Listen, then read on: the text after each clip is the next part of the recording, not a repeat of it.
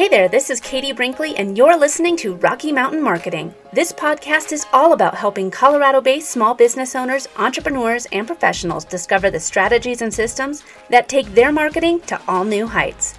Let's dive into today's episode. Okay, welcome back to the podcast. My guest today is Lori McGahee, and we are going to dive right in. Now, Lori has spent the majority of her 20-plus year marketing career helping agricultural groups promote their products internationally. She has applied her marketing prowess to a variety of U.S. agricultural products such as potatoes, honey, ginseng, and wool, just to name a few.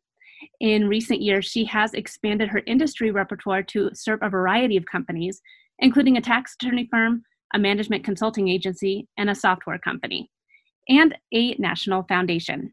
A born marketer with an unwavering flair for crafting a great story, Lori applies her talents to the business world by helping companies effectively and persuasively tell their story with a glass that's always more than half full. Lori's optimism is infectious and has reaped immense success for her clients. Now, Lori, welcome to the show. Thank you. It's a pleasure to be here. So, Lori, I always like to start way back at the beginning. Where did you grow up, and what was your life growing up? I'm a native Denver, Colorado person. Another native. Yep. And I went to Catholic schools. I'm the oldest of 5 kids, and so native Colorado.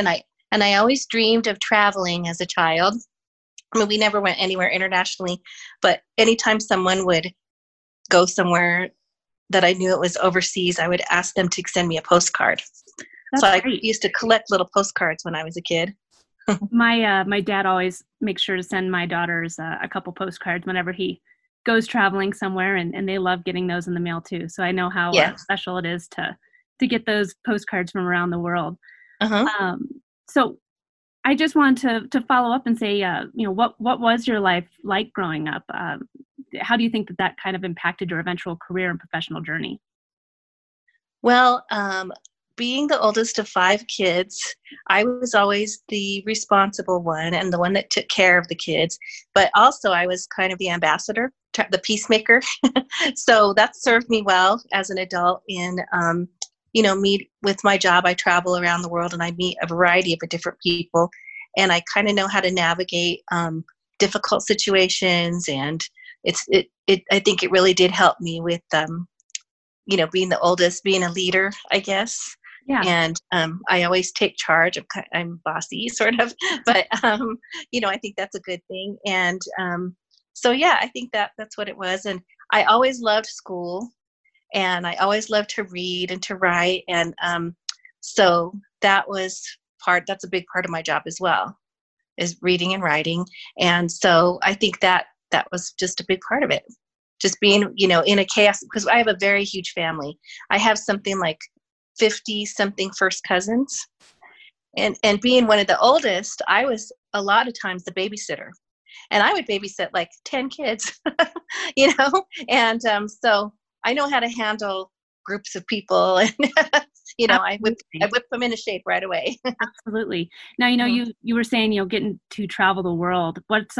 Give me your top 3 places that you've gotten to go for your work. Well, Japan, I love Japan. I've gotten to go there quite a bit and traveled several areas around the country. And in November, I went to India. Oh, wow. And I was very surprised that I loved it. It's a place I've been avoiding going. And I just absolutely love it. And I also get to go to Spain and Mexico for work. And I really, really enjoy those countries as well. That's great. So yeah, Mexico is I only had gone to Mexico just to the beaches and stuff, but the people are really polite and kind. It's a beautiful country. There's so many things culturally that surprised me. They're kind of like France. They love their bread. They have a lot of bakeries on every corner in Mexico City, and that just really surprised me. Yeah. It reminded me of France a bit, and I love France, so hard to pick just 3. Can you take us a bit through your career journey, like when you started out, the different professional stops along the way, and how that led to where you are today? Sure. So I started working part-time as a bookkeeper for an agricultural group here in Denver, based here in Denver. It's the U.S. Potato Board. And I worked there part-time, and my son was a little kid. He was a baby. And so it was a perfect job for me. And when he got into kindergarten, the president of the company asked me if I wanted to work in the international marketing area, because they were hiring a new director and they needed an administrative person for that. And at the time, I didn't have my degree. I had had a couple years of college, but I got married very young and didn't finish college. So I thought, well, that'll be a good time for me to do that. So I went ahead and went full time. And then my new boss came, and he really wanted someone somewhat more of a project manager, not an admin person. And so there was a bit of a learning curve there, but he really wanted me to take things over and to handle things. So he really gave me a lot of responsibility. So at the time I thought, well, if I don't go back to school and get a degree with this great experience I'm getting, I may not be able to go anywhere with it. So then I went back to school at University of Denver, and I went part-time. They had a program called the Women's College, and it was a weekend college, which was perfect. It was every other weekend, and it was only a business degree.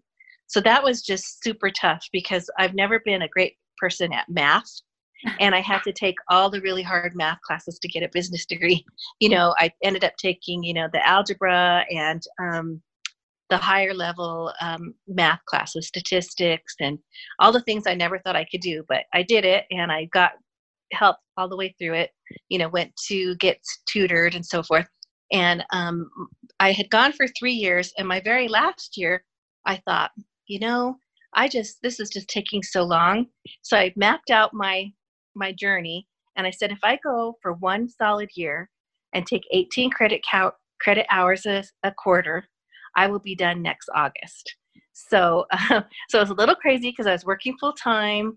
I had a child in first grade, and I did 18 credit hours that last year.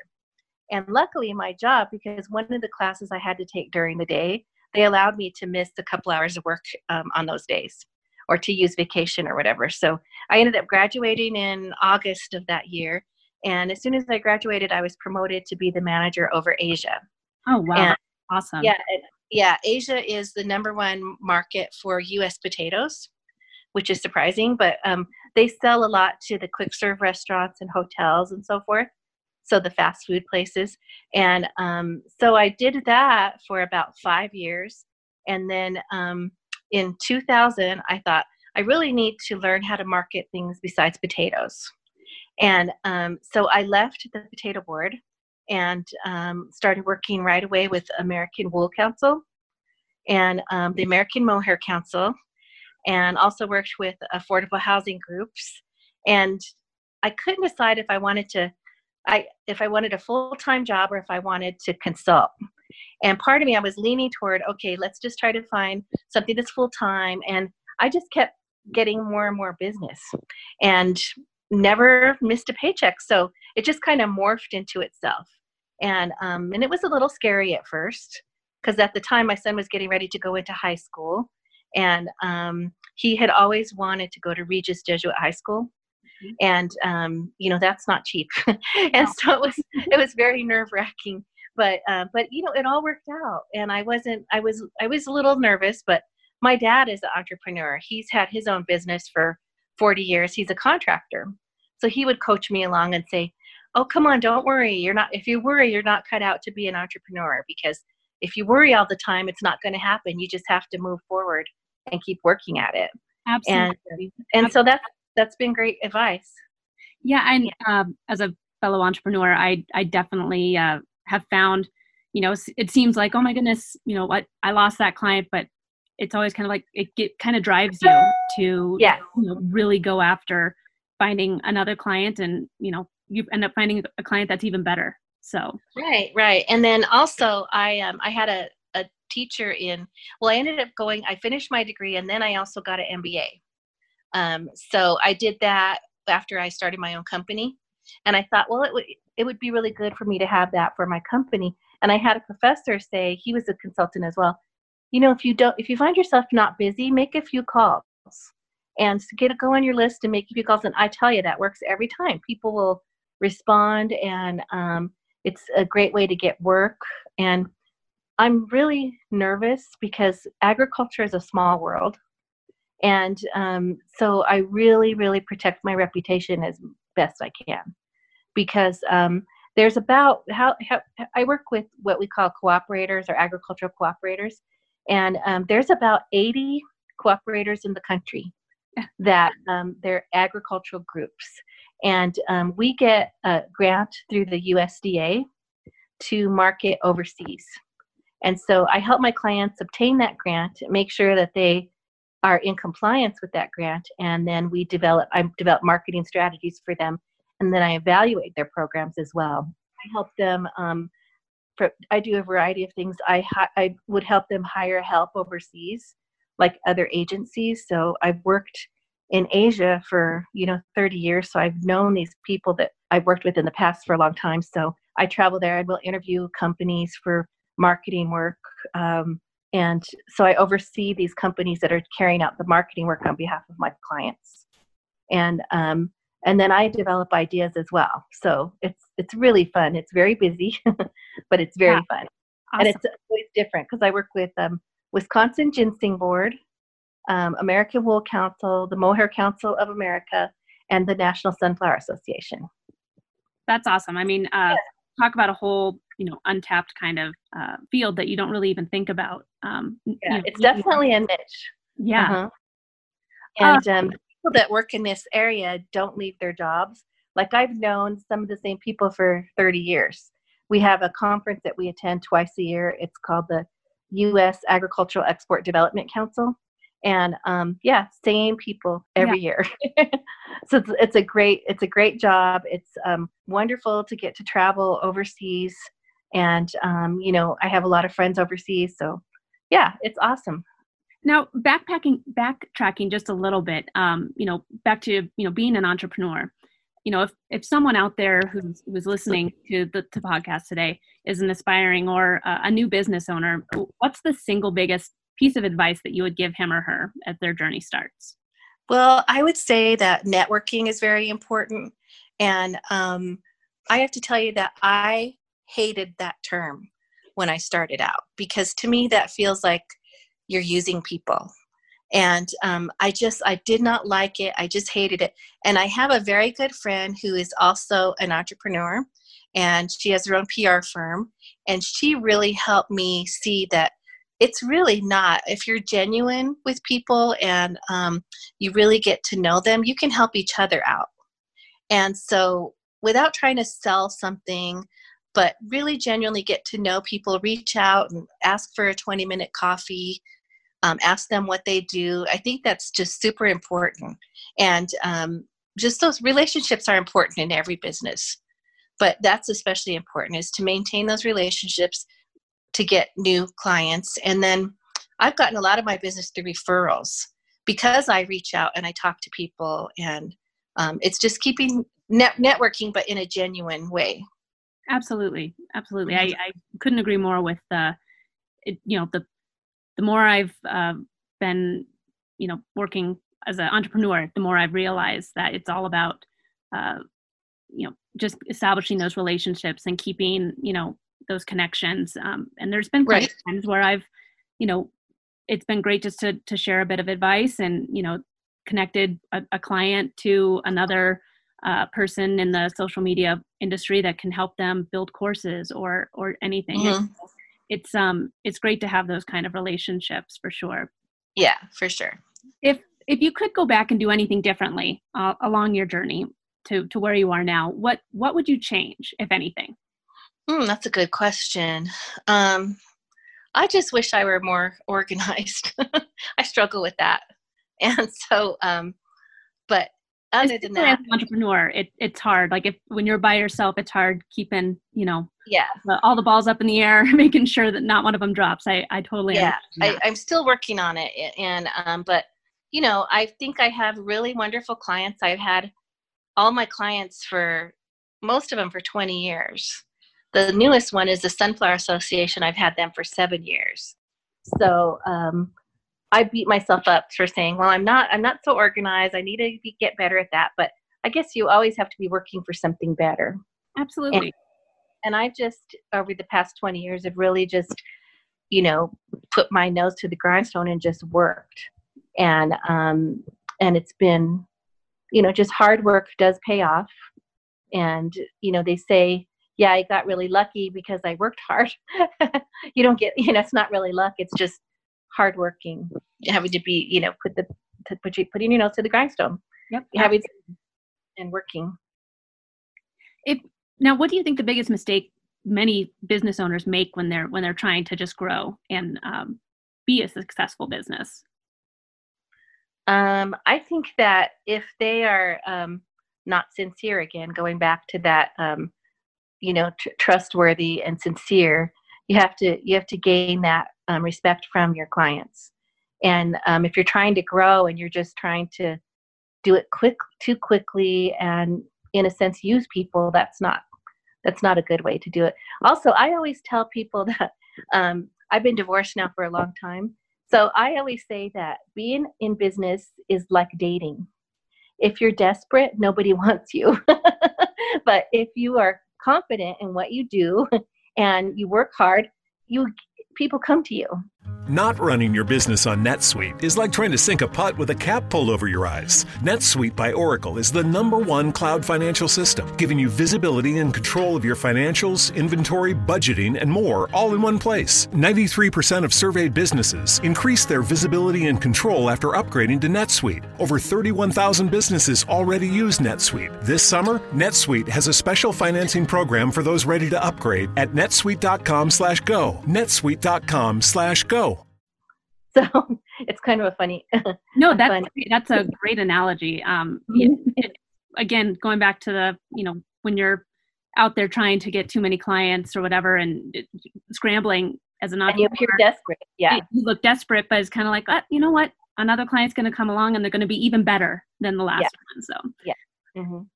So I know that you have a very niche business, you know, but what does your model look like for finding and engaging and selling to your ideal clients and customers these days? Well, I like to work with small companies because they're the companies that need help. And a lot of times when you are that marketing person in the office working for a company, you are reactive rather than proactive. And so I come to them offering them to be proactive and saying, what can we do to get a jump on your marketing? Rather than reacting to everything, let's develop a plan and be proactive. So I've done that for several clients. One that comes to mind is a small management firm. And I really helped him develop a strategic plan and come up with some tactics that would give him exposure and help him to be, you know, rather than waiting around for something to happen, he took the bull by the horns and did it. And he was a great client. Yeah. Mm-hmm. What do you like best about living and working in Colorado? The weather is awesome. And yeah, I mean, it's just a beautiful place. And, you know, all the sunshine that we get, and we're a fit state. So I love that because I love going to my gym, which I miss very much right now. And, but, you know, going out and walking, and you just see people out running and walking and biking, and it's just such an active place. And I love that. Yeah. I mean, I know you're a Denver native too. And it's crazy just thinking about just over the past 10 years, how much it has changed and grown, and how, you know, I drive by, you know, where I grew up in Littleton. And I remember I used to have to take a dirt road to get through the neighborhood to get to the mall. So yeah. It's so crazy now being like, oh my gosh. And now it's Restaurant Row over there. And it's crazy how it's grown and changed. But I, just like you, I can't imagine living anywhere else. Yeah. You know, it's funny is that when I was a teenager, I worked at Casa Bonita. I took my daughter there for the very first time just a couple months ago now, and she was in awe of it. Well, it was a really fun place to work, and talk about preparing me for a future as well. I mean, it was really, really hard work, and it was so much fun because they would have like 400 kids they would hire in the summer, and so it was like a big high school. And I made so many friends. But one of the things they did is they had this contest because they always had trouble hiring people, And the contest was whoever got the most people in hired won a $1,500 stereo. So I won it that summer. That's so awesome. I worked really hard, and I went out and I got all these people jobs, and I did all this quote unquote marketing stuff to attract people to Casa Bonita. And I won the stereo, and I laughed because the guy that was my manager at the time is now the head manager at Casa Bonita. Oh, wow. Still there. And I went there last year sometime, and I saw one of the managers, and I just talked to him, and I said, oh yeah, I worked here when I was a teenager. It was great fun. And then I said, yeah, in fact, I won a stereo. And he goes, you're the one that won the stereo? Mike still talks about you in the meeting. He always says, this gal had so much gumption, and she just went out and she really worked it, and she won that stereo. So it's really funny that so many years later, he still mentioned. I was always a marketing person. What do you like to do away from the office? What's a fun day for you when we're able to leave the house? Well, I love children, and I have lots of children in my life. So I have some adopted grandchildren that I spend a lot of time with, and I enjoy them. And I have a lot of nieces and nephews, and just spending time with family is good fun.